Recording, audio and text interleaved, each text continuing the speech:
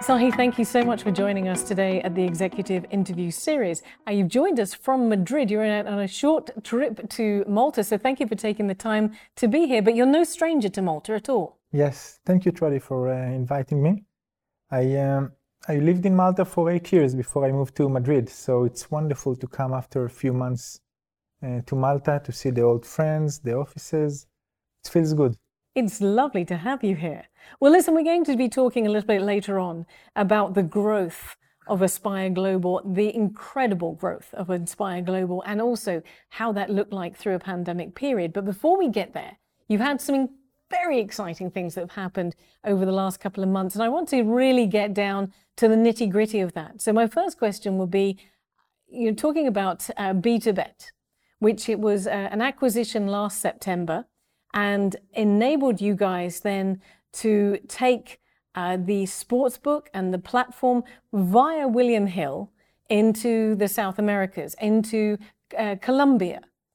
And so I want to ask, because we're talking about Sportsbook here, what is the long-term, but also the short-term objectives with Sportsbook? Because Sportsbook, over this COVID pandemic, has been absolutely decimated because we cannot have sports. So how have you responded to that? So first of all, it's new to us, all this session with the sport. We used to have sport before, but we didn't own it. So it was very interesting to finalize an acquisition in such a year where in the beginning there wasn't any sport because of the pandemic. So the decision, of course, to acquire BtoBet was a long-term plan and not something that can be decided just for the next few months. And yes, you know, there were some effects from the sport, we saw it, but the pandemic here, and we see how the sport events are getting used to be activate even without the audience. So sport is getting into there with a different approach, different angle, different kind of events. So I think that the world saw and was in shock for the first few months. But since then, sport is happening. So I think we got used to it, to a different routine. Well, you say a different routine, but I'm fairly sure that we haven't gotten back to the volume of sports events that we had prior to the pandemic. And you're talking about this choice to move into Sportsbook. I mean, that is an extremely brave decision right now when sports have been hit. I mean, was it something that you guys thought about long and hard, or was it you saw an opportunity and just wanted to move into that area? It's a good question because we didn't come from the sport. It wasn't our bread and butter. But when we thought about where we want to see ourselves in the future, we wanted to see ourselves as a gaming supplier that control more and more elements in the value chain. So sport is the biggest vertical in many countries. So for us, it was natural that if we want to be very influential in the gaming sector, so we need to own this sport vertical. So it's more of a very long plan that we have, long ambition. So even if now it's being affected because of the pandemic, it will not disturb us from looking a little bit further. It's important for a strategic decision. Do you think that sports will recover? I think there's a lot of industries and a lot of areas that are going to be affected by the pandemic that we're in at the moment and will be influenced in a long-term way. And we will be changing our behaviors. But you think sports will come back to what they were last year, or I should say 2019, pre-pandemic, and they'll come back as strong and as exciting as they were? Exciting maybe not, because you cannot see sport without enjoying the audience. Yes. But you know, some of the public companies already starting to release their reports for Q4.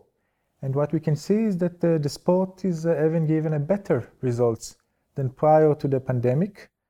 So this is something that shows that if a gambler, a bettor, want to enjoy the games that he's looking now in TV and not in real, he's doing it and he's betting. So the sport is coming became even stronger than before. So you're seeing this Sportsbook new entity for you, the Sportsbook, as a safe bet, a long-term safe investment. Yes. I'm excited for you. I'm really excited for you. But also, this is not the only new venture for you, because of course you've also taken Paraplay.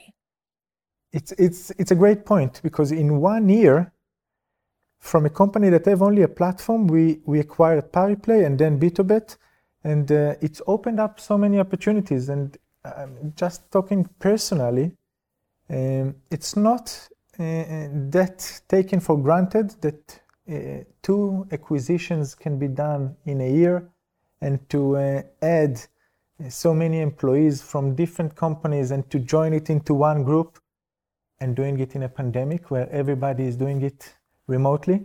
So it's quite a challenge what we had in the last 12 months. Well, I think with the pandemic, as you mentioned, it's incredibly brave. It's obviously, you have a vision and you know what you're doing, obviously, but it's still a brave decision to move into new markets. And this, of course, is where Paraplay is taking you, because you have the interim iGaming supplier's license issued to you for West Virginia. Yes.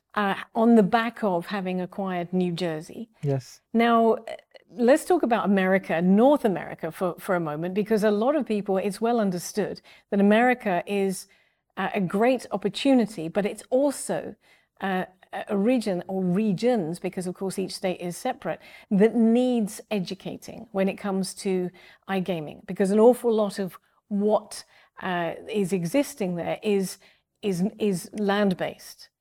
So have you seen these challenges? What are the areas of challenge, and what are the areas of opportunity? Again, very brave in a pandemic. So the US is so exciting, and we knew that it will be shifting Aspire Global from its core markets and business. This is why we didn't choose to join the US in the first wave. We are joining it now in the second wave, and we are doing it through Paraplay. And you said that it's an educational, you need to be educated to the market. It's so true. Just the early entry, how much due diligence each one of the management needs to do and the company needs to do just to enter one state. It takes months. Only the document that you need to fill about your parents, the bank accounts, everything, the due diligence process, it's amazing. It's like 60 pages from 5 different forms, 15 years back. It's really long process. So I think. Why do you think this is? Why do you think that in the US it is so difficult? They're making it so difficult with so much information being required. Maybe it's to make sure that the players, the companies, the suppliers, the operators that are operating in the US, especially with the special combination in the US regulation, you cannot operate online without a joint venture or a cooperation with a land base or a local company. So in order maybe to be able to safeguard those relationships and the regulation, the due diligence process is massive. We never saw anything close to it before. So it's also a threat for companies to come in, because some black companies that are operating illegally in some countries, they will not be able to pass the regulation in the States. So it's like a block for some companies and an opportunity, because the ones that succeed going over it, it's opening up the biggest market in the world. So it's really exciting. Does it differ? You're talking about these very strict procedures to even get your initial foot in the door. Does it change from state to state? Does it differ very much? Because each state is state run, so it differs. Right? How difficult was it from New Jersey to West Virginia? So we asked ourselves the same question after the first big due diligence and process with New Jersey, and then we said, okay, from now it's only going to be easier. But it's not. Every state has its own process and questions. Of course, that there is the base of this first New Jersey, but it's something that you need to deal with. So it's making it a little bit easier, but still it's a work to be done. And state by state, it's taking a long time. What drew you to New Jersey and West Virginia? Why those states? New Jersey is pretty much becoming mature, the biggest state already in gaming, from the gaming aspect. Mm-hmm. A lot of operators and suppliers are already there for some time right now. So when you see that the opportunity with many operators already active, so we are able to supply our products there and then to go into the next states that just were released recently, the last year or so. So New Jersey is the biggest to start with. Mm-hmm. And then West Virginia was a natural progression. Yes. And I assume that you're eyeing up more states to move into more areas, as you said, in the biggest market in the world. Yes, we are in the process of Pennsylvania and also Michigan and some others. So a big portion of our time is to fill up those forms in order to apply for those licenses. To have some poor person filling out a 60-page form each time. Have there been any other challenges heading into the US? Because the US itself has had a very difficult year with the pandemic, with elections and so on. Have there been any other challenges that would have caused this process to have stumbled at all? Or has it been just filling in the process, filling the forms and getting underway? So there is the challenge that you all the time ask yourself, with who you want to cooperate in the US, because the access with the due diligence is long and heavy, and then you need to certify the products in the labs in the US, and the certification process is much longer than the certification process in Europe. Mm-hmm. So when you are doing it, you want to make sure that you are doing it for the right partner that will also be able to supply the return of the huge investment that you are going to put in the US. So those are the challenges that we see right now, where to put the efforts and for whom, in order to make sure that we will also gain from it in the future. Well, listen, it sounds amazing, and I'm really excited, and I'm excited to see you take over the states. But you did say one thing just then that leads me very nicely onto what I wanted to ask you next, which was, you said, we are not going to remain in this situation forever. And there will be, you yourself said, there will be a return to land-based because people love being together. So for yourself, for Aspire Global, which has had massive growth, not just over the last 4 years, but definitely over the last year of this pandemic period, you've seen accelerated growth. So, and made some, as you've just described, some very brave decisions to go into new regions, new territories, new acquisitions. Was there ever a point where you think to yourself, hang on a second, we need to play it a little bit safe? Or are you all guns blazing, go out there and dominate the world? It came to my mind that it's, there is, when you grow from 50, 70, 100 employees to be 450, and acquiring 2 companies, and the revenues jump 40% year over year, there is a pain in the growth. You see it, especially when the employees are not coming to the office, they are working from home. And when they are joining a company, so the training and the onboarding is in remotely. So we see the pain of this growth. Of course, we are trying to find out a lot of aspects, how to make it a little bit softer and to make it a little bit more connected. It's some challenges that we are feeling it, trying to solve it. I'm lucky to have great HR team in the group to make sure that it's in the right direction.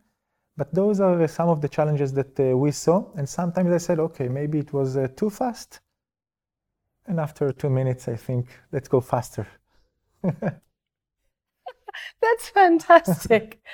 Tsachi, you're talking about growth, you're talking about onboarding in the pandemic, you've talked about how many people that you've brought on. What's the reality of that? And also, what is that going to look like post-pandemic? Because a lot of businesses are now talking, and even at EU level right now, are talking about revolutionizing our work environment. And there's a discussion at the moment of the 3-2-2 model, with 3 days in the office, 2 days at home, and then of course the weekend. So this is revolutionizing the way that we work. Is this something, as you've had such rapid growth, is this something that you will see that will continue for the future as you move forward and you just keep going? It will. And I must say that we try to tackle the way that we will be after pandemic, already after 2-3 months when the pandemic started, because we saw that the employees are a little bit curious and concerned how it will look like after, because right now they are at home, how it will look like after. They saw that they are able to deliver even if they are in remote. And what we decided to do already then is exactly what you said, was to combine it with X days in a week in the office, X days at home. And we tried even to take it to another level, not only on the same hours of the day, so they can also choose if to start at 9 o'clock or to start at 1 o'clock in the afternoon. Because we know that there are small kids, little kids in some families, and there are other things that they wanted to do in the morning. So we saw that we can combine it also with the working hours, not only the working days. So this is where we are right now. This is revolutionary. I mean, it took us a pandemic to change the way that we work. And so many people are talking about the benefits of it. They actually have more time. They work harder. Are you finding this as well? Are you finding that your employees, even the new onboarded employees, work more efficiently from home? I mean, is this something, or is this just a myth? I think it depends on the role and the profession. I must say that we see some areas where the efficiency is less than before, and they can cover it by maybe more hours in order to complete the mission.